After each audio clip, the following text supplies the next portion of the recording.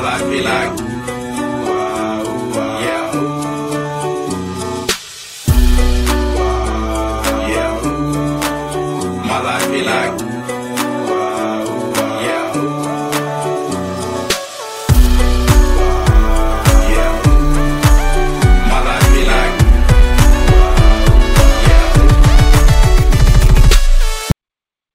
Hello and welcome back to My Life Be Like. Shashwat Baxi here for another fun-filled episode of my podcast where I talk to individuals across the spectrum of roles and responsibilities. Today, my guest is Jonathan Esmail, or Ish, or Johnny Five, Johnny Cinco, all the nicknames as anybody who's known John as long as I have might know him by. So first and foremost, Ish, welcome to the program. Welcome to My Life Be Like. Sash, it's been a really long time since we got to catch up, and I really, really do appreciate you giving me the opportunity to just chop it up with you a little bit right now. I look forward to what we're going to be talking about today. Yes, sir. Yes, sir. So, I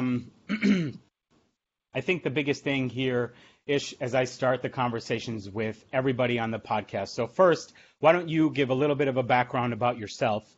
Just a couple sentences, because we're really going to get into the details as we go forward. So, what would you like to sort of tell people who you are, what do you do, and then we'll dive in.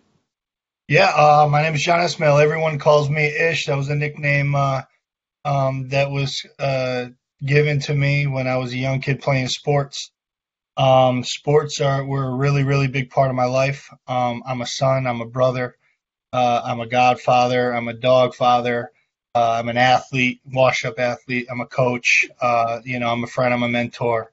Anything that I could give myself as to other people, that's what I consider myself. So, awesome. Right now, I'm a fellow podcaster. Very nice, very nice. And one of the things I'm going to call out up front for those of you listening, Ish was actually featured on a number of media sources in Connecticut for a lot of the work that he did, selfless work. If you've ever known John or seen him, you wouldn't think that this is something that he did. But John actually spent a lot of time and his own money sewing masks for people in the area, which I want to call that out up front because I thought it was phenomenal, and I really was proud of the fact that the media picked up on that, John, and you were, featured on various media outlets for you to take time in your sewing machine as a big masculine football player, basketball player, coach. Be a guy who was, spending your time sewing masks was phenomenal. So shout out to you, and I definitely want to call that out publicly because I thought that was phenomenal. And I think most of the community did as well. So definitely wanted to tell you that publicly, how amazing that was to see. So. Yeah, I appreciate that. I got lucky, just to touch on that real quick, I got lucky. I have a good friend of mine, Dr. Mousakakis. He's over at St. Francis. And right as the pandemic was hitting, he knew I sewed, and he goes, "Hey, I'm just throwing this out there. This is going to be a thing. So if you could figure out how to do this, it's going to be really helpful for our first responders." So it kind of just took off from there. And it was really fun coming across a lot of people and people who needed it, and just really, really getting after sewing. I can't even look at my sewing machine right now, but there might be a baby blanket in the future. I make baby blankets, so very nice. If you know anybody. Yeah. I don't know anybody who needs a baby blanket soon, so I appreciate that. That's great. Well, I wanted to start there because I thought that was phenomenal.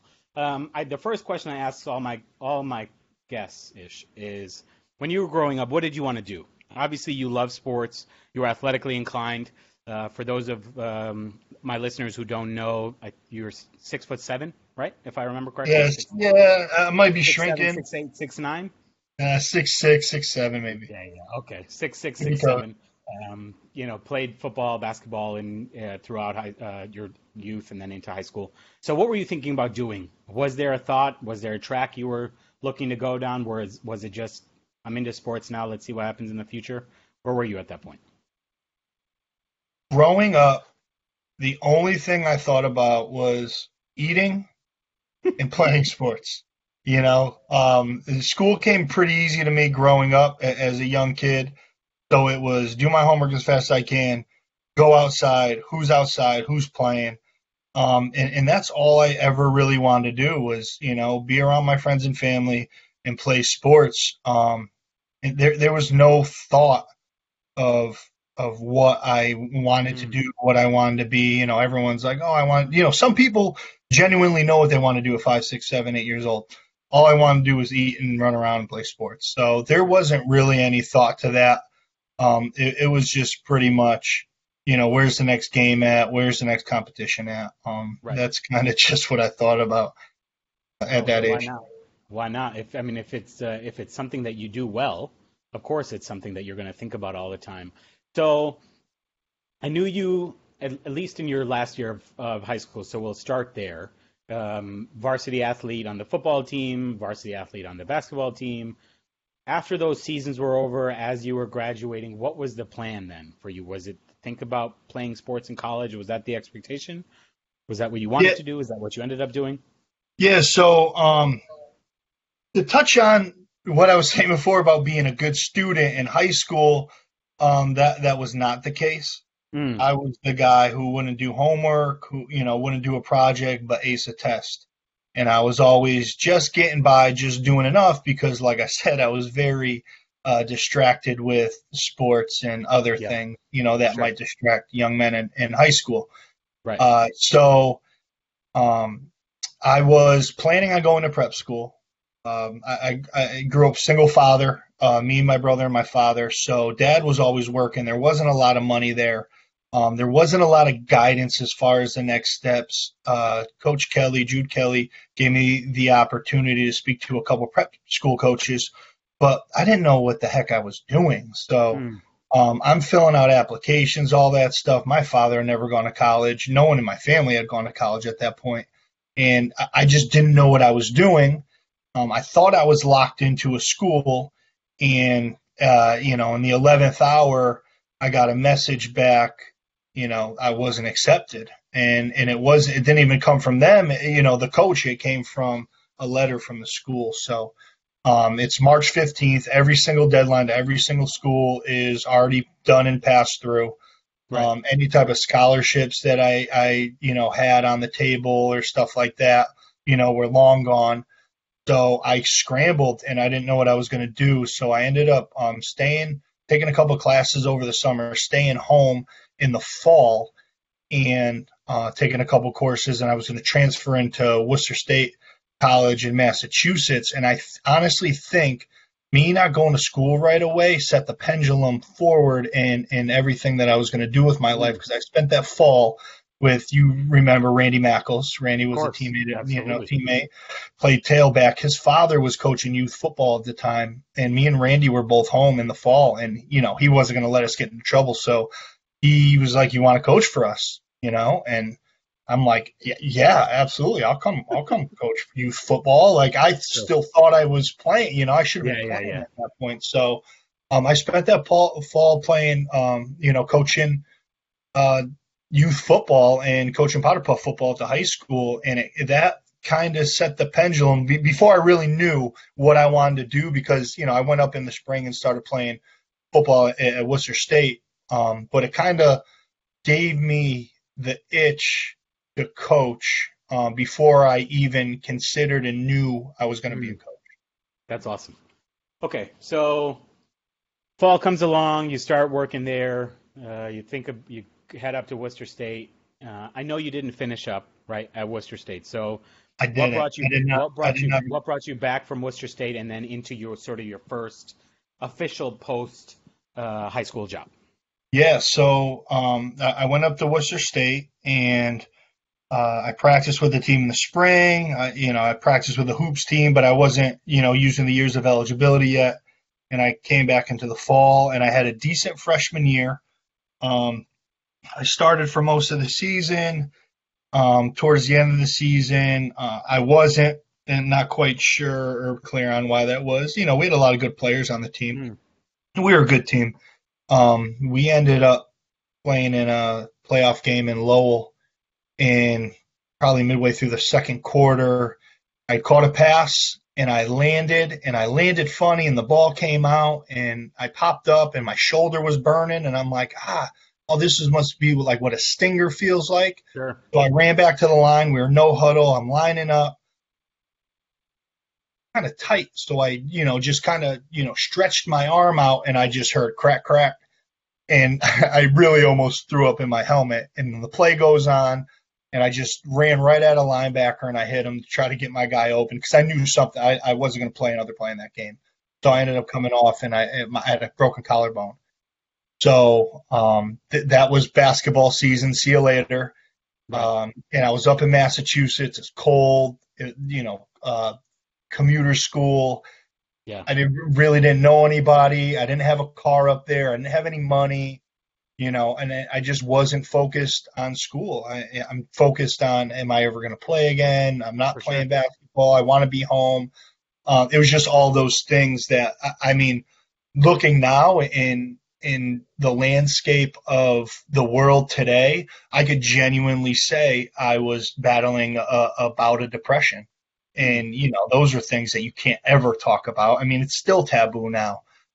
So I really struggled. I wasn't going to class. I wasn't doing anything. It was bad. So I ended up finishing out the year there, and I was home, and I was at Coach Prairie's house, and it was Nikki Prairie's graduation, and Coach Kelly was asking me about school, and he could tell that I didn't really enjoy it or wasn't enjoying the experience, and he flat out asked me, he said, if you want to coach, you could come coach wide receivers at Southington.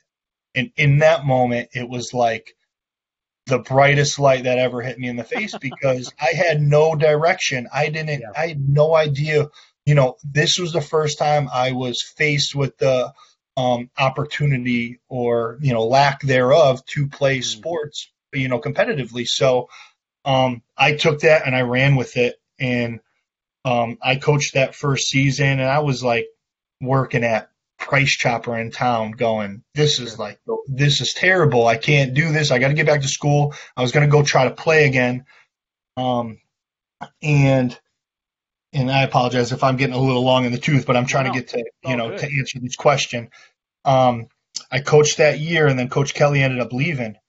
So at that point, I'm like, that was cool. I coached football, I'm going to go play again. And that wasn't going to be the case. And my father had bought a house in New Britain, the next town over, which is, anyone listening is the biggest rival, in the state, Southington and New Britain. So my brother was going to be a senior there, and they got a new head coach. And my brother was like, you need to talk to this guy. My dad was like, you need to talk to this guy. Coach Grasso, Jim Grasso from Southington, had dropped me and Armando's name to this new coach. His name was Paul Morrell. So me and Armando went down to practice, and we walked right up to him and said, hey, how's it? And he ran up to us, put his hand out, shook our hands and said, hey, do you want to play or do you want to coach at New Britain? Me and Armando looked at each other. We're like, yeah. Because the new coach at Southington didn't want us. We went and spoke to him, and the new coach at Southington didn't want us. He was like, yeah, you could help us out in the summertime, whatever. So from there, I started working at a bar called Murphy and Scarletti's, and I did everything there. I was behind the bar. I was bar back, and I was working the door, hustling during lunches. And I think that's a big reason why I didn't end up going back to school, because I was loving coaching and coaching in New Britain, which is a totally different climate than where I grew up in. And I was making like $600-700 a week, under the table. So I'm 21 years old making, $700 a week. It's like, school? Who wants to go back to school? So that's kind of what had started really propelling me forward and saying, hey, I want to be a coach and I like coaching, and what actually took me from going back to school at that time. Yeah, no, that makes sense. So Murphy and Scarletti's, right? You're doing a whole bunch of work there. You're coaching on the side. What was it like being at a place where you see all these people that you used to be in school with?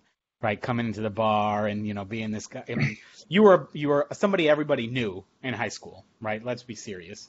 And now you've got all these kids that are younger than you showing up and be like, "Hey, John, how's it going? What are you doing here?" So Murphy's was really cool because it was owned by a Southington guy, Bill McDougal and another guy, Brian Moffitt, and I really have to thank those guys because I didn't have one lick of work ethic when it came to like real work, you know. So they groomed me and they gave me a lot of opportunity to make money and do things and learn things, and it was cool because I got to have a lot of the guys that I played ball with and people who are still around town working with me. I got everybody a job there. Anybody. Wow. Scotty B, Armando, Larry, Aaron Sanders, Gene, Randy. I mean, everyone worked with us at Murphy's, and those years were really, really fun because it was Sure. we had, and I don't have to go much No, I further, but understand. 21 years old working at a bar, Yeah, I get it. one of the most popular ones in town. That was Right. great. But With some of your best friends. with some of my best friends. And so I say that to say this, that at that age, it afforded me and allowed me the skills to network, Yep. to to show some authority and kind of feel myself out. I'm dealing with grown-ups. I'm Right. dealing with grown men and women, Sure. who are inebriated, who are intoxicated, who are skipping out on their bills. People are, all these skills that you don't realize you're gaining in a place like that as a young person. That really allowed me to gain a skill set that I use today. You know how hard it is to reason with a person who's angry, who might have just gotten into a fight with their boyfriend or girlfriend, who needs to pay their bill. I mean, you learn negotiation skills that are crazy because you got to keep the place safe. We were security. We got to keep the place safe. There's 400 people in this place, so communication and understanding and empathy and all that stuff. But it got to the point where now I'm 23, 24 going, I can't be doing this anymore, like 4 o'clock in the morning, 3 o'clock in the morning, all weekend. I'm shot for the week. And I'm not going to work at the bar my whole life, Right. So, I ended up reaching out to a guy. We were playing flag football still in leagues competitively after. And I went up to a kid that I knew from New Britain. And I said, Todd, where do you work again? And he said, I work at Raymond Hill School. I said, what is that? And he goes, it's a residential treatment facility for kids who have, abuse and trauma, kids who can't get along in their regular school environment. If they don't have the services for these kids, they send them here. And also at Raymond Hill was part of Klingberg. Klingberg had a whole bunch of group homes there. So it was a huge campus. So I said, who do I need to talk to? And he said, go talk to Tasha. She's in the front. She's at the front desk. Tell her you want a job. So I put on my nicest outfit. The next day I rolled up there with my my resume. I asked for Tasha. She goes, are you DCF? Are you working for DCF, Children and Families? And I'm like, no, I'm looking for a job. And she looked at me funny because I was dressed to the nines. And she goes, oh, okay. So she's like, you need to go see Jane Morris. I said, where's she? That was the principal. And she pointed to her. I walked up to Jane Morris and said, hi, Jane, my name is John Esmail. Here's my resume. Hire me. And she was like, hold on. And she grabbed the vice principal. The vice principal took me on a tour. And 2 weeks later, I was getting my orientation done. So that was like my first real job. Yeah. That's incredible. What position did they hire you for? What were the responsibilities that they were asking you to do? So I was a 1-to-1. So Okay. I was student support. I worked with a young man who had ADD, ADHD, Tourette's, and he had aggression. He was aggressive. And so each classroom had a teacher's assistant, and like 2 or 3 1-to-1s. In the school, the dynamic of the school was wild. It was elementary, so kindergartners all the way up to high schoolers. So we had we had elementary and middle on the bottom floor. It was just like a state-of-the-art school. It was beautiful. And then the middle floor was like all the electives, occupational therapy, all the therapists and stuff like that. and then the third floor was the high school. So there was separation there. But yeah, so I started out as a 1-to-1. And my boy, me and him got real tight, and there wasn't a day that went by, we didn't really get along, and we didn't make strides to, reach his goals and stuff like that. So, he ended up being outplaced back to his school not too far along after that. And I ended up becoming a teacher's assistant. Very nice. I started as a TA. So, when I started at Klingberg, right when I started at Klingberg, I was also working at the Nike Coach of the Year clinic for Coach Stamilio. Sure. And that we have big name coaches from all over the country come, high school, college, Right. NFL guys. It's an awesome weekend. It's actually this weekend, but with the pandemic and stuff, we're not having it. Sure. I was an old Southington guy a couple weeks prior, was leaving a restaurant when I was walking in. We asked, "Hey, how'd you do this week?" "Oh, we won." "How'd you do?" "Oh, we lost to South Windsor." And he was at Hartford Public. And I'm like, "Heck, does Hartford Public lose to South Windsor?" And the score was 6-0. So I was teasing him. I said, "Hey, Tone, tell Coach Bellucci that I'll run the offense for him next year." Yeah. And he goes, "I'm going to tell him." So at the clinic, Coach Bellucci walks up to me. I had no idea. He's like, and that's how he talks. He goes, "Yo, Doc, come talk to me real quick." I'm like, stuttering. I'm 24 years old, and I know exactly why he's going to talk to me. I'm like, yeah. I'm going to go see this clinic real quick. I'll talk to you after.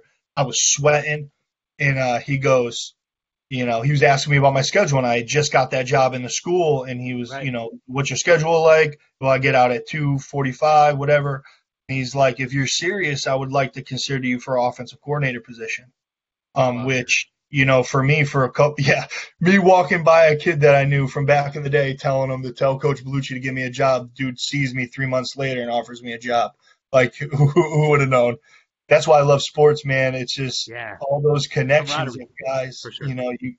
you grow up with and you play against and play for. So when I started that job at Raymond Hill School, was right in line to when I started coaching in Hartford. So like that first chapter piece of my life was like that Murphy and Scarletti's New Britain years, that 4 years.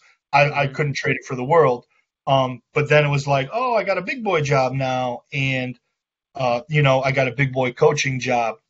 And that's when I started dabbling, going back into school and kind of hammering away at classes, not at the pace that I wanted to, but it ended up being more than I could do at the time, because I was working at the group homes, Right. working at the school. Out of football season, I was, going 60, 70 hours a week. But Hartford kind of, set the trajectory for the next 10 years, 10 years, like 13 years of my life that, really had me see and understand what I want to do for the rest of my life. So what year was this? What year did you get this opportunity to start at Hartford Public as well as with Raymond Hill? It was 2009, and I remember that because my first day of school was the day Obama got sworn into office. Got it. So it was January 20th, 2009. Was my first day at Raymond Hill School, and technically when I was starting, it was like a month later I got offered the position at Harvard High. Yeah. That's awesome. So since then, right, a lot has transpired. Obviously, we're not just I don't want you to bull rush through the last 12 years to get to where we are today. How did you go from Raymond Hill to back to Southington? And how did you go from offensive coordinator of Hartford Public to then, inevitably becoming athletic director in Hartford Public Schools, where we are right now? Okay. So I was coaching at Hartford High, and I was trying as hard as I could to get into the school. So I was 3 or 4 years in, and I realized that I had a genuine opportunity to become the next head coach there. and I loved Hartford. I loved Hartford. I loved the kids. They were so different from New Britain, and you would just think, oh, all city kids are the same. Right. They're not. Not the Um, case. it's not the case. No, Yeah. you know, kids are kids, but kids from different towns are just bred different. So I loved the Hartford kid. I loved being in Hartford, and I wanted to get into the school. So I ended up getting a position at the Alternative Center in New Mm. Britain. And that was wild. Like we did when I was at Raymond Hill, I mean, we dealt with some really sick kids and you know, there was kids that would do self-harm and harm others and stuff like that. So we had to do all sorts of de-escalation techniques, and some of that would turn into, you know, physical holds. And it got to the point where I was like, I can't do this anymore. I can't hold an 8-year-old kid just Yeah. because they're getting aggressive. It just got to the point. So I'd start a restraint reduction committee. And then I was like, I can't do this anymore. So I ended up moving on to the Alternative Center, and that was worse because I mean, now you're dealing with mainstream kids, Right. who are older. We were dealing with high schoolers. A lot of them were high schoolers. A lot of them, you know, could have been, might have been, running the streets, affiliated and stuff like that. So, Of course. I did a year of that, and I was like, I need to get out of here. Mm. And it wasn't anything more than I didn't want to, that wasn't the role I wanted to be working with young kids, Sure. or, with youth. I didn't want to be somebody who was there to intimidate them into doing the things that they needed to do. That wasn't, You're the enforcer. You don't want to play the yeah, I didn't want to enforcer. be that guy. I don't want to be that guy, So I ended up finally getting into Hartford High. And I have to thank a guy named Frank Samuelson and Kathy Morelli, two mentors of mine who are unbelievable people. Frank was an interim principal. So when I was at Hartford High, I had 5 principals in 4 years. Wow. And yeah, and there was probably 6 more when I was just coaching. So Mm. Frank was an interim, and he wanted to start a program because they have these funky positions in Hartford called projects and program support facilitators. That was my Okay. technical role. So people are like, what is that? And the beauty of Yeah. that position is if you're a principal, you could use it for anything. Mm. So if you wanted to use it as the copy maker of the school, Yep. you could use it as a copy maker of the school. Mm. He You're the used utility it player. exactly. So Yeah. he used it as this program we call the LEAP program. And what they did was identify like 15 freshmen who weren't on track to move on to sophomore year. And they had me and this young man, Andre Lawrence. Andre Lawrence was a legend at Hartford High. He was probably 7 or 8 years younger than me. He had left right before I started coaching there. Andre went on to play linebacker at BC and earn his degree, and he's working in Boston. He's an unbelievable human being. So me and Andre ran this LEAP program, and I didn't even need to be the enforcer because Andre was way better than I was. So, and he was so quiet, and the kids loved us. We Sure. just kept it real with them, Right. And we ended up having like 9 or 10 kids who ended up really sticking to it.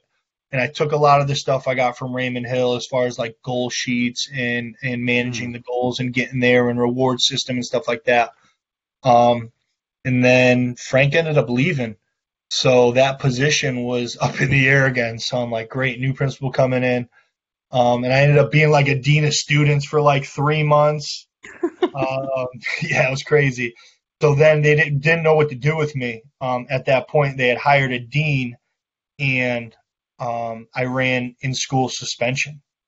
Interesting. So yeah, so now I'm coaching, but I'm in the school, and that's the most Right. important thing because Sure. my kids see me every single day. No question. And I'm still working at the group homes, and probably after that first year is when I stopped. And it's funny that you talked about the sewing thing. I had stopped working at the group homes because I was working at Hartford High, and that's all I needed to do at that point. Right. And we had this huge blizzard in Connecticut. We got dropped like 30 inches. And I remember watching that little boy on Shark Tank, Moe's Bows. Yep. started a bow tie company. I couldn't Yep. find a bow tie to save my life. I wanted to wear bow ties, like I had anywhere to go. But I wanted to wear bow ties, and we had this blizzard, and it's like 3 days in Christmas vacation, and I'm normally like working shifts, and I was like, I need to get the heck out of my house. I'm going to buy a sewing machine, so I walked down Queen Street,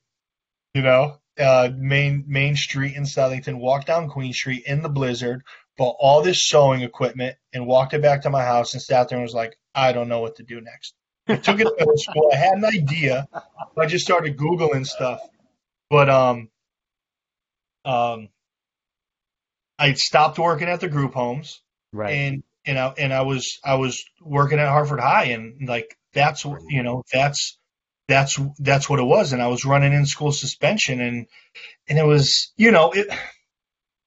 it was good and it was bad because once again now I have to like be the bad guy, but it Right. really helped me understand and develop um, these kids who were going through so much stuff.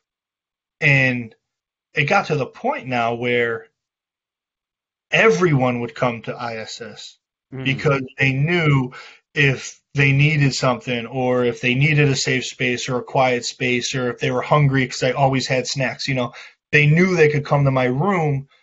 So when the kids were acting up, the rest of the kids, they would get the peer pressure like, no, no, no, it's just cool, man. Yeah, like just you got to know you got to know how to act in there. He's going to take care of you. So I really loved that role and what it evolved to because that's not what I wanted to do. I wanted to Right. do the other stuff.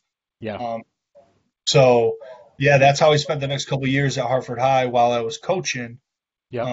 in that role.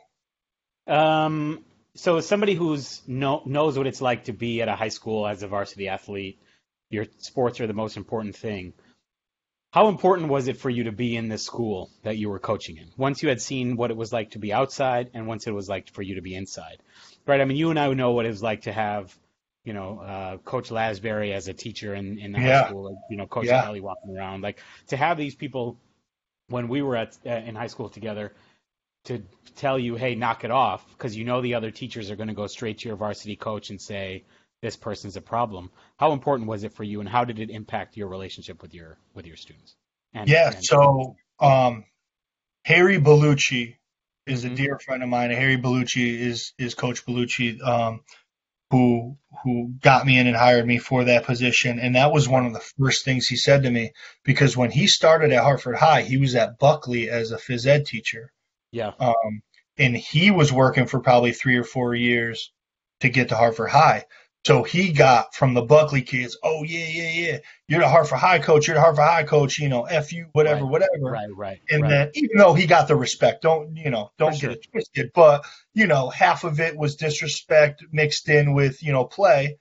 But then he would get it on the flip side at Hartford yes, High because you going, worked oh at yeah, Buckley, you're a Buckley teacher. right, So that was one of the things that he said to me early, and it really resonated with me about being in the school. And that's why I worked so hard to get into the school. sure, But it it was all those things. It was to be into the school and dress a certain way, you hmm know, and have my kids see me in a professional role and to see how I interact with all kids, to see how I interact with my coworkers, to right, see how I handle myself day to day.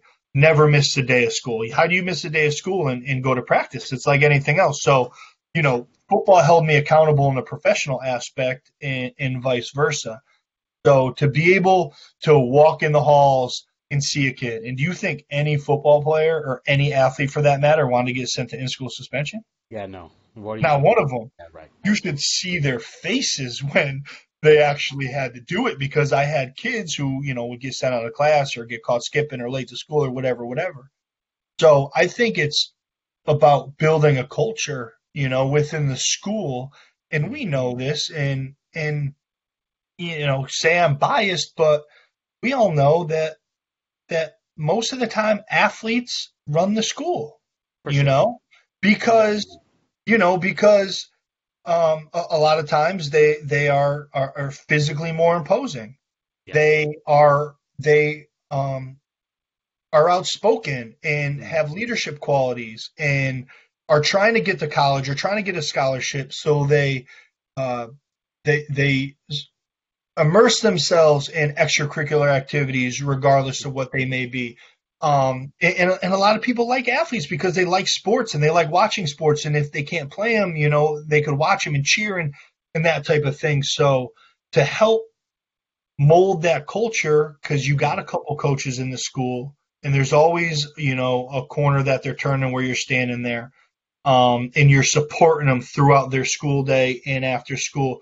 You start building a rapport with them because, listen, if you see me at 6 o'clock in the morning and you don't leave me until 6 o'clock at night, Yeah. and you might spend 4 or 5 more hours at home and you sleep for 7, I'm your entire day. For sure. So now it makes me have to step my game up in every facet of my life. I'm making decisions outside, the workplace that I can't make because I'm not 22 years old anymore. Everything that I do, everything that I post, everything, every conversation that I have, I never know if a parent's listening. I never know if someone's watching, screenshotting something. So it forces you to raise your game up to another level, because you have people looking up to you. There could be nothing worse than making a mistake in front of your kids. It's like when you saw, your parents argue when you were a kid. Yeah. You're like, oh my God, they don't get along all the Right. time, What's going on? So you gotta hold yourself to a different professional standard because you got all them roaming the halls and stuff. So Cool. So let's talk about where we are today, right, Ish? So from what I understand, the conversation we had offline was about you being a paraeducator now in the Southington systems, as well as the director of athletics. Is that correct? Right? For Hartford Cal. So for the Police Athletic League, right? Right. Yes, sir. All right. So this is a great story. My position gets cut at Hartford High, Mm-hmm. and so now we're on I'm on my own fourth principal since I've been in the school. Jose Colon, unbelievable guy. I go into his office and I said, Jose, what's the deal? We got a new mayor in town. And he had to make hard line decisions as far as, education, police, fire, all that stuff. And I go into Jose's office. I remember it's early April. And I said, Jose, what's the deal, man? I said, is my position safe? And he's like, no, but looking at where you are on the totem pole of paraeducators, I think you might be there, but I promise you I'll save the position. I said, I appreciate that. That's fair. I said, with all due respect, I'm going to go look for another position just to be safe. And he goes, 100%. I totally understand. No doubt. So I reached out to Mike Drury, who's the head football coach at Southington now, a guy I played against. Greg Ferry, who was the AD there, a guy I coached with in an all-star game, and Brian Straneri. You remember Mr. Straneri. Of course. He was the principal there. So I sent them all an email, said, hey, listen, not sure if anything's open, but I knew something was open. I said, not sure if anything, their ISS position was open because the kid who coached there took a grad assistant job at Fordham. So he was leaving for spring practice. So I knew there was a position there. I said, I don't know if there's a position there, but if there is, could you please consider me? And they all kind of gave me the scoop. And I interviewed for the position, and I got it. And it was right before April vacation. And so like a week later, I go into Jose's office, and I was like, Jose, I got a position. He goes, what? I said, yeah, I'm going to start after April vacation. He goes, you found a position in a school in a week? I said, yeah, man. I said, I'm sorry, but he's like, listen, man, I'm almost positive I could have saved the position, but I understand. Yeah. So now I have to have the conversation with my football players because I was living in Southington. I was going to work in Southington. Mm. At that point, it was like I worked as hard as I could to get into the school, to coach at the school. For sure. Now I'm not back in the school. I can't I Yeah. can't do that commute. I can't be driving into Hartford at 2:30 because it's a nightmare. Like everything that I had and that I worked for to Yeah. that point was kind of, it wasn't taken all away, but I lost a lot of the resources that I had because I wasn't going to leave Southington and go back to Hartford For eventually, sure. to get back into the school. It was just one of those things that kind of rubbed me the wrong way. The bureaucracy of the city, like No you question. guys are paying me peanuts, Yeah. literally paying me like nothing. Yep. And I'm one of the people that you cut. If you cut an administrator at any one of the schools, you could have saved 8 of me, you know? So I was really upset about that. What the kids said. I was in my feelings, I was in my feelings about that. So I end up going to Southington, and that's in April. Yep. I have to have the conversation with my kids that I'm leaving. I'm not going to coach I'm not going to coach at Harvard High anymore. And at that point, I was 100% dead set in going back to school. I was going to go back to school. I wasn't going to coach. If I was going to coach at Southington, it was going to be like an auxiliary role, like Right. with the quarterbacks or something. So that conversation I had was the hardest conversation I've had in maybe my whole life. To look at all those kids in the weight room and to talk to them, but it was a teachable moment about doing the right thing when you were their age. Mm-hmm. I said, when I was in a tough time and I needed help and I needed support, I went back to my community. I went back to the people who knew me and remembered me, and they took me back immediately. And if I was a jerk in high school, or if I didn't do the right thing, or if I didn't play sports and people knew who I was and my personality, then I probably wouldn't have gotten that opportunity like I did.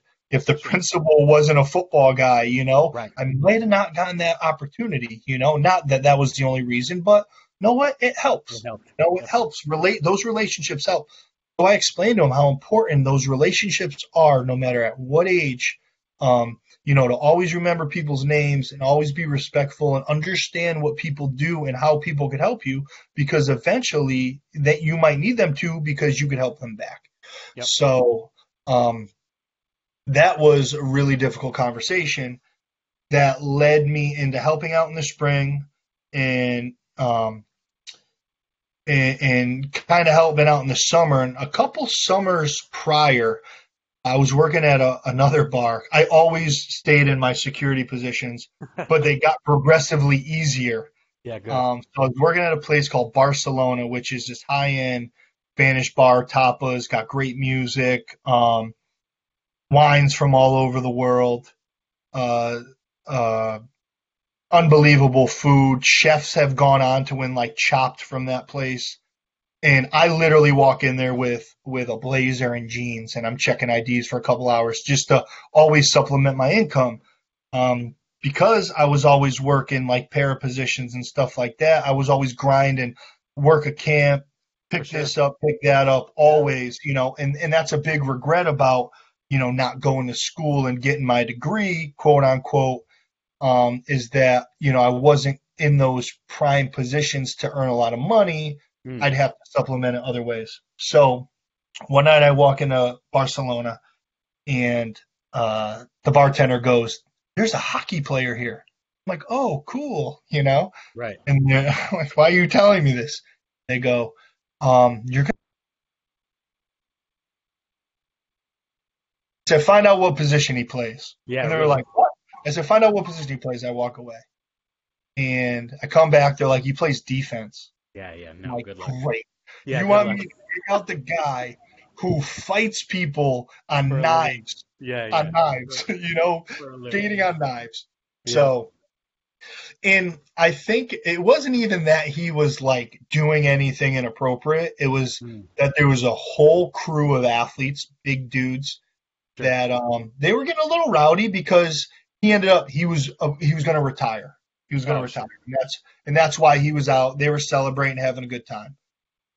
So I turn the corner and I find the biggest guy in the group, and I walk up to him and I go, "Hey man, we're going to have to ask your buddy to leave." And he's like, "Oh, I know, man. I'm so sorry. I'm so sorry." So they ended up leaving. No issues, anything like that. And 6 months later, I'm at football practice at Hartford High. So this is before I left. Right. And I'm looking at this dude like, I know this guy from. And we're both looking at each other. And we point and both do the Barcelona. He goes, oh, man, again, I'm really, really sorry about my buddy. Come to find out, this guy, his name's Dave Jorgensen, who's a dear friend of mine. I consider his kids my nieces and nephews. He's our chairman at Hartford Pal.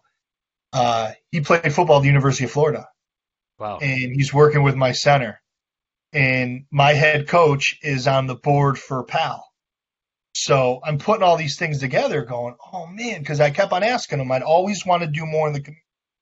And my head coach would always be like, go help with Pal, go help with Right, Pal. of course. And I Absolutely. never knew what he meant by that. He's like, go see Yeah. Dave at Pal, go see Dave at Pal. And I'm like, I don't know, coach. I don't even know what you're talking about. So fast forward to, a year or two later, I'm working Eric Mangini's camp for Coach Bellucci. And Dave is there, and he asked me to run a summer program for Pal because Pal was formed in 1957 in Hartford, and it's gone through a bunch of different leaderships, and it was kind of dying down. And Chief Ravella, who is now since retired, and he's the head of the state police commission, went to Dave and said, Dave, I want to bring Pal back to Hartford, revive the program. And that was in 2012. So in 2014 or 15, that camp that Dave asked me to run for him, after I kick him out of the bar and I find him helping my center at practice, like, who is this guy working my center? Oh, he played for SEC champions for Florida. Right. He asked me to run the camp, and we crushed it. We crushed it. I hired 5 kids who played for me. I hired another head coach who was at Woodland High School at the time, and another college coach, and Andre Lawrence, my guy who worked with me at Hartford High, and we absolutely crushed that camp. And that summer, going into that fall, and I was going to coach at Southington, he called me into his house and said, hey, we just got major funding from the Travelers, and we need to hire a program director. I know it was literally a week before the season, and I don't make commitments that I can't follow through on. So he goes, would you be interested in being our program director? So mind you, if my position doesn't get cut in Hartford, I'm still working for Coach Bellucci, who serves on the PAL board under Dave, for Dave. There's no way Dave is asking me Surely. to run the program at Hartford PAL, because he's not going to steal me from Harry. That's not what guys do. So because my position gets cut, I resigned from Hartford. I'm working in Southington. I'm doing the Southington thing. Allowed me to kind of slide in the back door, with the front door, but for him to be able to approach me to run that program. And without hesitation, I was like, yes, 100%, absolutely. I had no idea what I was signing up for. Yep. But I trust Dave, and I trusted Dave, and I loved Hartford. And it was one of those things where I go, do I really want to go back to school? Do I really kind of want to coach football? Do I really want to, after 10 years, come full circle and end up exactly where I started in Southington?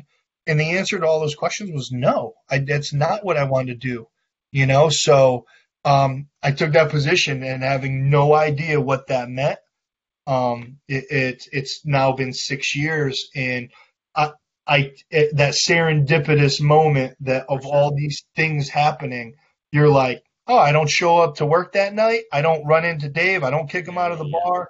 I don't see him at practice. I mean, there's so many variables that had to line up so perfectly. And, to sound cliche, everything happens for a reason type stuff. I mean, that is as true as that can be. That's great. So let's talk a little bit about what that looks like. I think the listeners have heard about what paras do, right? We've heard about people in the classroom, specialists, and help. So I would ask then for you to focus more on what that looks like as the director of athletics for PAL. What does your day-to-day look like? How do you explain sort of who you are when people ask you what does the job now entail for you on a regular basis? So when I started at PAL, that first camp I ran, I ran with an officer. His name was Ruiz. He ended up becoming a sergeant. So everything was kind of coming to head with PAL. Mm-hmm. So they interviewed a whole bunch of officers who wanted to be the PAL officer. They had me kind of in place already, and we were going to revive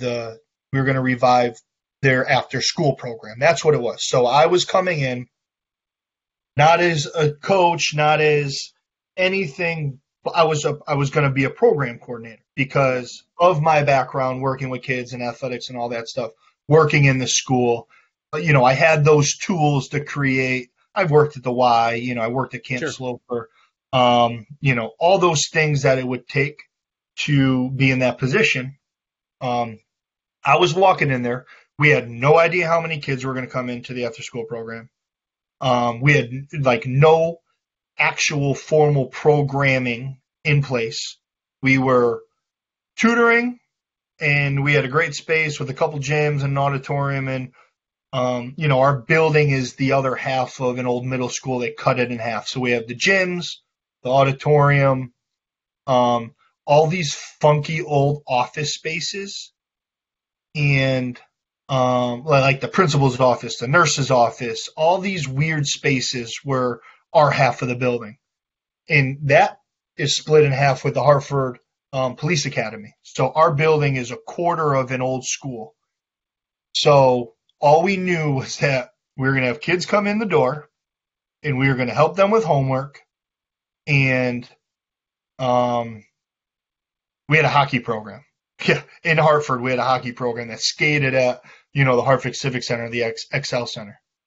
So I'm like, all right. So I pretty much am walking in there with no expectation. There's expectation, but no expectation of what the program is going to look like. Brand new officer. So me and him, we're going to walk in there together, and let's see how we could mold this into something. So we ended up having like 30 kids, then 40 kids, then 50 kids.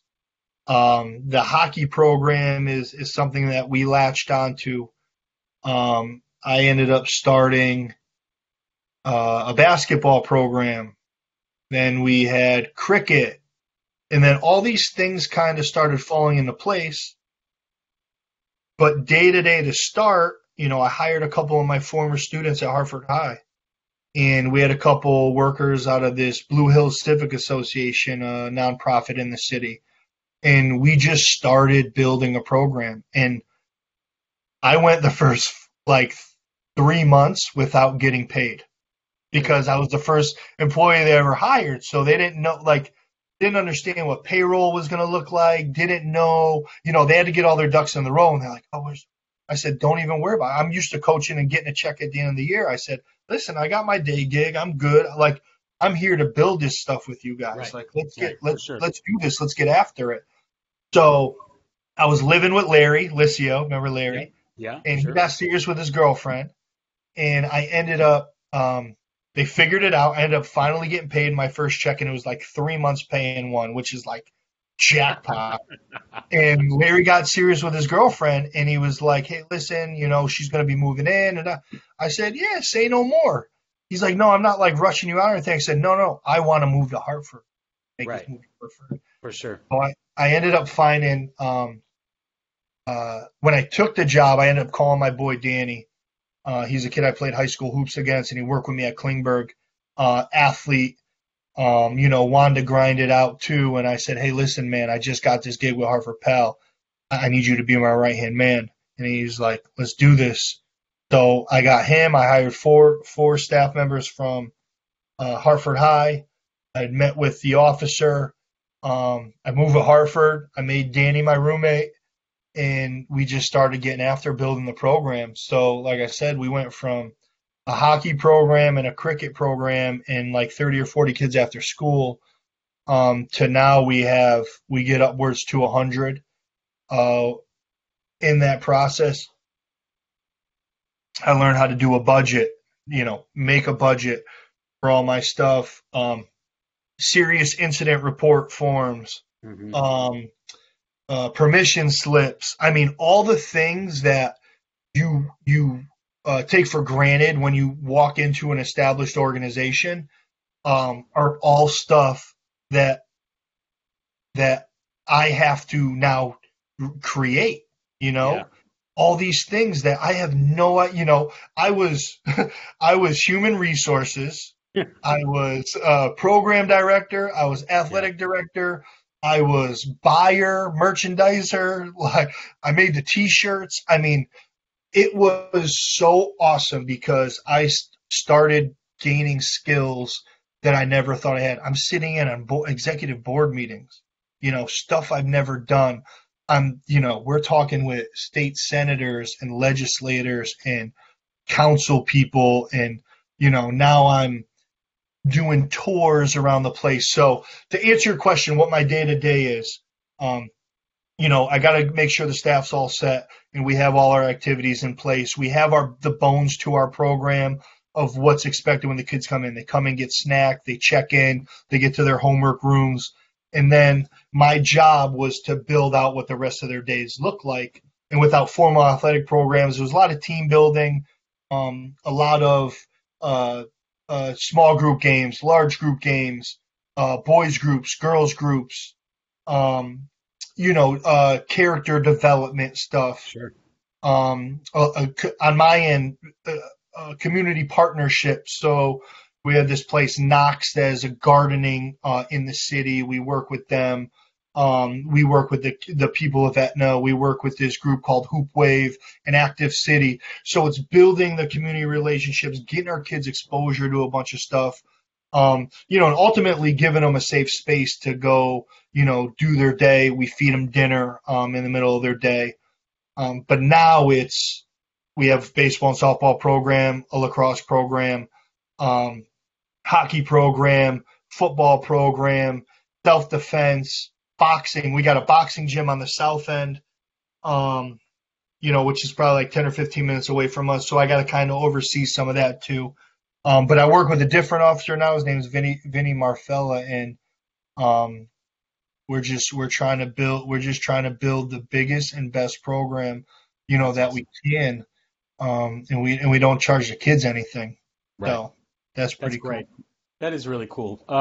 So you touched on some of the great parts about the job, right? You're obviously making a big difference in the lives of kids that need it, right? They need structure, and that's inevitably what the kids who go to PAL need, is a safe place to go, some structure in their lives, an opportunity to make something of themselves. What would you say is probably the most challenging aspect then of the role? Um, okay. So one of the things you didn't touch on that I think is the most important asset of our program Yeah, is positive police interaction. for sure. We 100%. In the climate of our world today, Yep. and everyone knows how the last year went. Everyone knows how the last 5 years went. Everyone knows how the the history, perceived history of relations in the city with police officers go.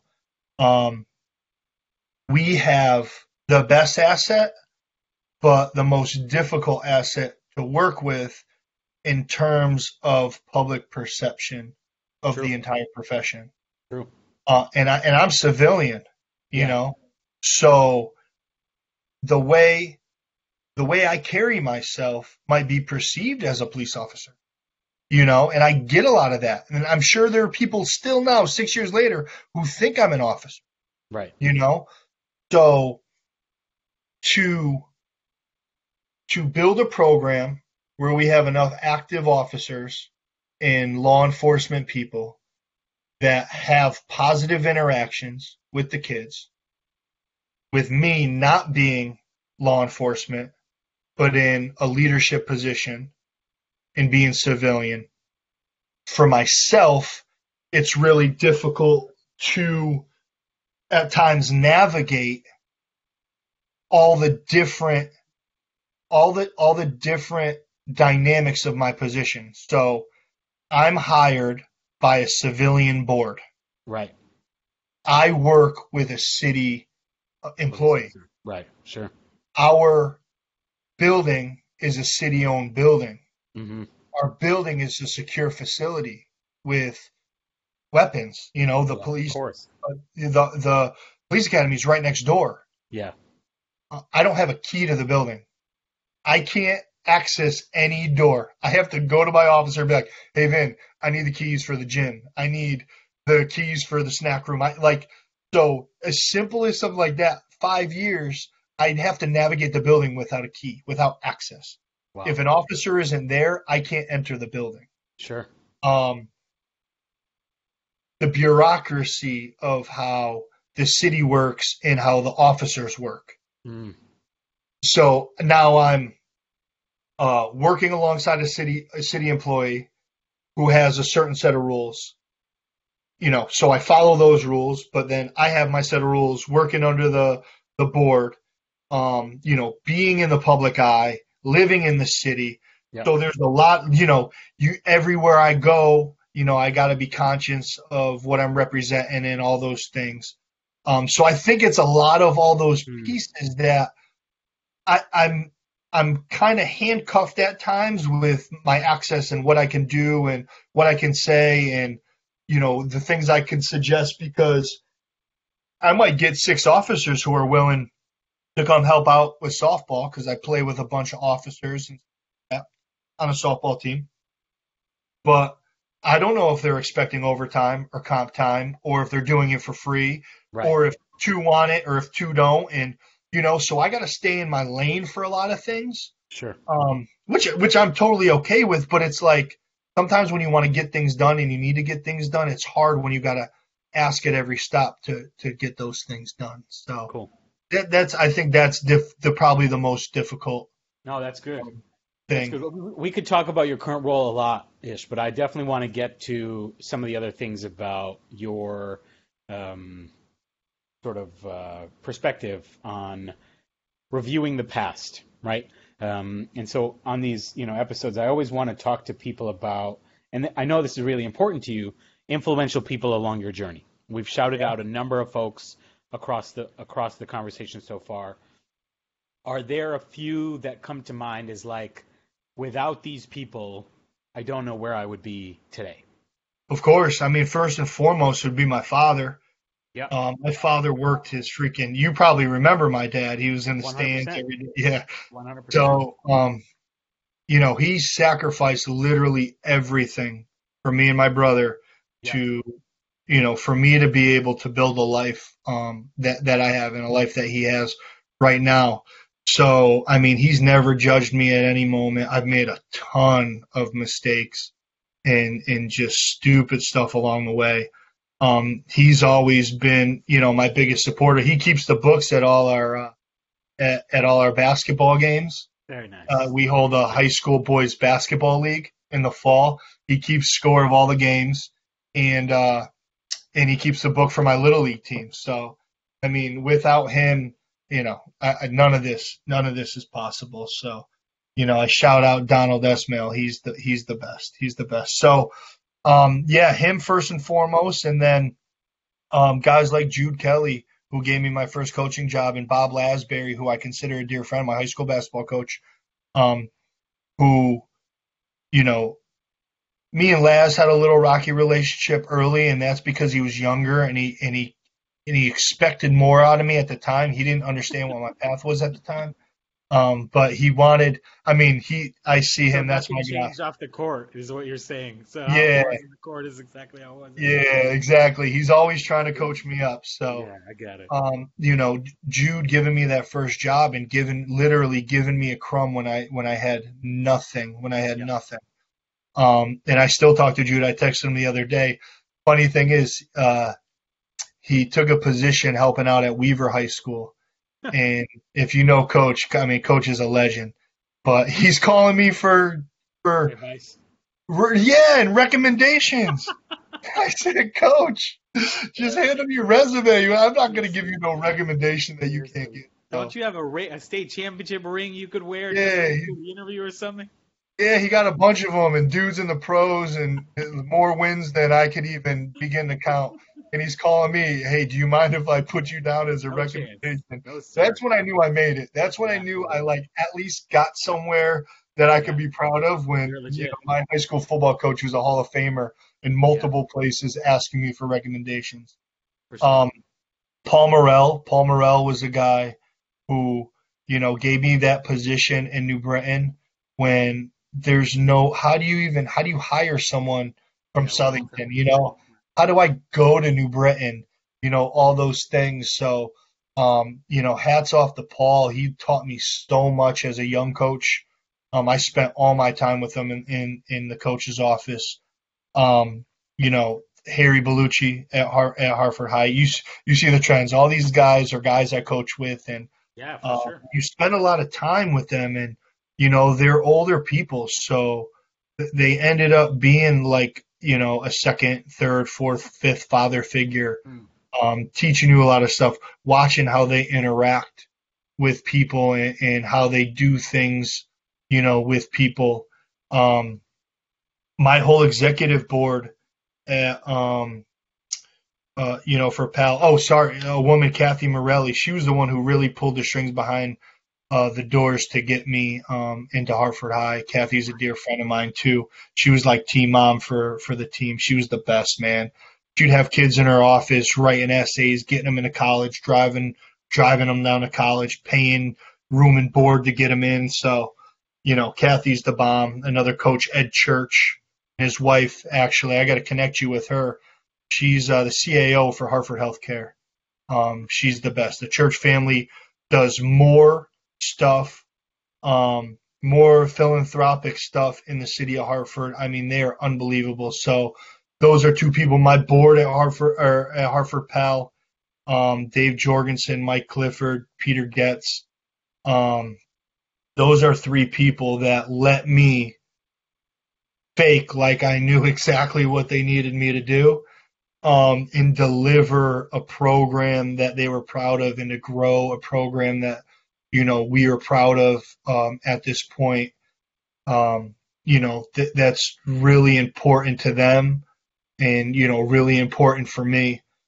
So, to think back, and I know I'm leaving people out, but, those are the ones. Frank Stamilio, Coach Stamilio, has had me on his staff at the Nike Clinic for 20 years.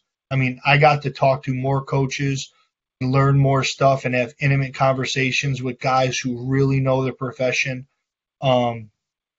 deeper than, anything I could have imagined.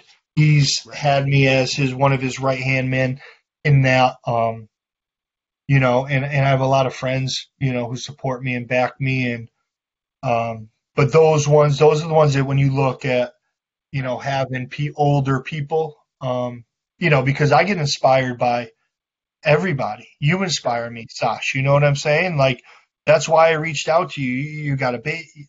Can I say that? No, everybody knows. Okay. You got a baby on the way. You're rocking 2 podcasts. You moved out to Chicago. You got a beautiful wife. I mean, I get inspired by the littlest things. And, we live in a time where people struggle with other people's success because, they think that maybe your success is taken away from what they could be having. I love watching people do things. I get inspired by, here's one. I had a kid who coached for me. His name's Jordan Sproul. Jordan was on that first staff that I had at camp. Jordan is a kid that if I had a daughter, I would do one of those arranged marriages and force her to marry him. Jordan is like the greatest kid ever. That's awesome. He went to like 4 different colleges just to try to bounce back and find a way to play. During that, he joined the Air Force. He became an EMT. He was volunteering with me at PAL on Mondays for my basketball league. And I said, hey, would you want to be a state trooper? And he goes, absolutely. So I got him and this kid, Richard Jernigan, who they both played for me the same year, to start taking those steps. Richard ended up getting a parajob. I got him a parajob in Southington. He's going to school. They're paying for him to go to school to be a teacher. Okay, so you got this inner city kid from Hartford going to teach fourth grade in Southington. Like, how cool is that? And then Jordan, in October, just graduated from the State Police Academy. Excellent. And he's like, hey, coach, do you want to be one of my guests to the ceremony? I said, do I ever?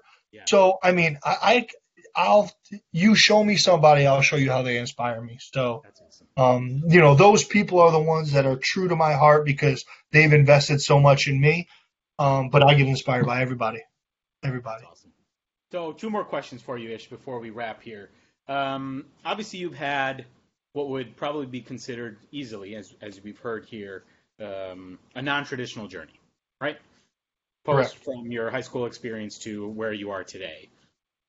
Was there a time, is there a time, has there been a time where you would have gone back and been like, damn it, if I had only stayed at Worcester State, my life would be somehow better / different? Or do you look back and say, life is exactly where it's supposed to be? I'm pretty damn happy with the way things have turned out so far. I do both. Yeah. I do both because I understand those decisions that get made at a certain time and the domino effect that those decisions play out to. I could give you hundreds of stories of specific events that led to certain things that got me to this point. So to answer the first part of your question, do I look back and say, if I coulda, woulda, shoulda? Yeah, like I should have been Rob Gronkowski before Rob Gronkowski. I should have been Travis Kelce before Travis Kelce. I mean, I was a 6'6" wide receiver who could run and catch with a frame that now, if you look at me, I look like an old lineman. So there was definitely room to put on 250 pounds and do that. Yeah, do I say that? Yeah, sure. But I also look at the 99% of the people who played high level Division I or whatever didn't make it to the NFL. So then I say to myself, could I have really been that person? And, you know, the answer always comes back to no, because if I could have, I would have. So do I look back and say, hey, should I or could I have just, you know, finished my degree really quick and then jumped on and been, you know, some copy boy at a school and been an offensive coordinator at, you know, University of Illinois right now? Sure, I absolutely could have did that. But then you start trading all those woulda, coulda, shouldas for the definites that you have in your life right now. And that's where I always struggle with. If you ask me the question, can I go back to the first day of freshman year? I would love to. I would love to relive high school. That was a time in our lives, you know, where most people, if you have had a good high school experience, to go back and be with all your friends every day and not pay. Yeah. Would I do that? Absolutely. As far as my professional career, I couldn't imagine, you know, trading any of those things for the things I have now. Like, I have a beautiful girlfriend. You know, we live in an awesome house across from, you know, a professional golf course. I'm 10 minutes from Hartford, a place that I love. I'm working, you know, with kids that I love, you know, the demographic of kids, the type of kids. I've gained unbelievable friendships. I mean, you know, I think guys like us, you're proving it. We could get along anywhere. You know, I could move to San Diego right now and make a life for myself. But, you know, you leave all those certainties behind, and I'm not comfortable with, you know, making that trade. Great answer. So let's wrap on this. 2-part question. And this is one, you've given a lot of it already. Hold on. I'm going to stop you. I'm going to stop you real quick. I got one thing I'm going to mention after the fact, but once we consider this, there's something else that I wanted to just talk about Hartford Pal before we wrap up. No, absolutely. So last question for me. First part of the question is, what advice do you have for yourself-ish at 14, 15, right? Now that you know what you know now, to tell yourself at 14, 15, and then what advice in general do you have for the listeners of the episode? The advice I have for 14, 15-year-old self, and it's the conversation that I have with kids all the time, because I'm in the high school now, is you got to surround yourself, and this is an old Jude Kelly quote, you got to surround yourself with people who care. Okay. And this is answering both your parts, but talking to 15-year-old me, you got to surround yourself with people who care. And they might not necessarily have to care about you. They have to care about something important that you might find yourself caring about as well. Because when you start surrounding yourself with people who care and care about the things that you care about that are important, then you're going to start putting yourself in a position to do good things and do great things. And to really understand that, to have the foresight to know that once you leave that little itty bitty town of Southington, there's a whole nother life for you to be made. So I could have been the best basketball player in the world, the best high school football player, whatever. And I went back and I watched my films. I wasn't as good as I thought I was. You know, like in the moment, you feel it, like sure. All the things. But like I go back and watch the film and I was like, dang, like, you know, so you got to understand that there's a world outside of this place that, you know, you're going to probably talk to 10 people that you went to high school with. Everyone else is going to go off and make a life for themselves. Yeah. So do all those things to set yourself up for the life that you want. Mm-hmm. You know, go to class, sit in the front row, ask questions, get extra help, understand the stuff that you're doing. Get yourself a little grind on the side. You know, find something that fuels your fire and gives you your why. As at a young age, and accumulate a bunch of skills. Don't go around to parties and chasing girls and, you know, only care about sports and not doing your homework and stuff like that. Instill those positive traits in yourself that could carry over to your 20s, your 30s, your 40s, your 50s, and so on. The advice that I'd give to listeners is, you know, sort of that same realm, is that one of the reasons I haven't gone back to school, because I've gained so much life experience, is that I still don't know what I want to do. Like, ultimately, I don't know what my end game is. And I enjoy, you know, taking little steps and growing and getting those skills. So, you know, the thing that I want to say to these listeners is, don't ever feel like you're in one place and you can never leave that place or stuck in a place, because all you have to do is make a decision and make a move.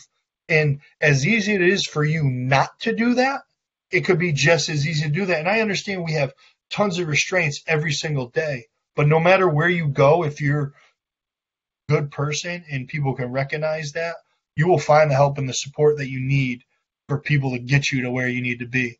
And always find yourself a mentor. Find somebody that'll offer you a different perspective and some advice, you know, that you could take and execute on every single day and learn from people every single day. And the most important thing is get out of your comfort zone and go and talk to people and learn about people and understand, you know, different types of cultures and different types of pieces of society and different types of avenues, and explore things, and, you know, go and try something new and learn and fail. You know, you'll find, Coach always said, you'll learn more from a loss than you ever will from a win. You know, you always do, because now you got to look into your side yourself and really ask yourself, did I do it to the best of my ability? Did I do it as hard as I could? Did I make those right decisions? Because you win, that's easy. You could have played the worst game ever and still win, and you could just cover all that up. So get out of your comfort zone. I started sewing, you know, like I started doing things, you know, that I wanted to learn about. I wanted to try. I'm like selling on eBay and, you know, these resale sites. I got into cryptocurrency. I'm playing with the stock market. I'm doing things that, you know, I've never considered myself, you know, I took up golf. I golf more than I do play. I don't play hoops anymore. I stopped playing football, you know, so you got to just continue to grow and find the things that are important to you. Surround yourself with people who care, and try new food. How about that? Yeah, there's some advice. Try new food. Try some new food. That's a good one to end on. So that's it for my questions, Ish. I know you wanted to touch on one point about PAL before we wrap, so I will give you that opportunity now. Perfect. So, one of the things at Hartford Pell that we're going through right now, and we have been, is we're doing an $8 million renovation on our facility, which is really cool because we're building an indoor athletic facility. We're redoing all the mechanicals. All those old weird spaces are all getting blown out and open up. And it's going to allow us to service more kids in the city and allow us to grow our staff and secure more funding and to be able to offer better programming. So I think navigating that with, the worldwide pandemic and not being able to get our kids in a building, that's something I'm also struggling with too. Is try to stay connected to all those guys because we're not built to have. Yeah. Online. Yeah, it's not. Yeah, virtual. it's just sure. it's really it's really funky because there's so many layers to that kind of stuff. So we're just trying to stay as active as possible. But big things coming from Hartford PAL in 2021. We just hired an executive director. Another one of my mentors, a guy named John Bazzano. And I think he's going to lead us in the right direction to get, secure more funding, grow more programming, and, to get more stuff done. So everyone's struggling with the pandemic in some way, shape, or form. Don't feel like you're alone. Talk to your peers and talk to other people and see how they're managing it as well, because it'll definitely help you gain some awesome perspective on the things that you can be doing or, would like to be doing as well. Great. Well, Ish, I appreciate the time. I appreciate all the details. We went through a journey that may not have been what you thought it was going to be at 15, 16, 17, but you're doing some great work. And on behalf of everybody who is in the community that you are directly impacting, thank you for the work that you're doing. And it's been tremendous, and appreciate you taking all the time to share it with the listeners. Tosh, it's really, really good to catch up with you, man. It's been a long time. And just to be able to chat a little bit before and chop it up and see that you're doing all the things you're doing, I really appreciate the opportunity to talk about myself a little bit, which I don't really like doing, but it gave me an opportunity. You'd never guess. To talk about. You'd never guess. You have a great story to tell, and I appreciate you telling it here. So it gave me an opportunity to catch back up with you, and I really appreciate it. No doubt. No doubt. So on behalf of my guest, John Esmail, this is Shashwat Baxi. As always, ladies and gentlemen, take care, stay safe. This was My Life Be Like.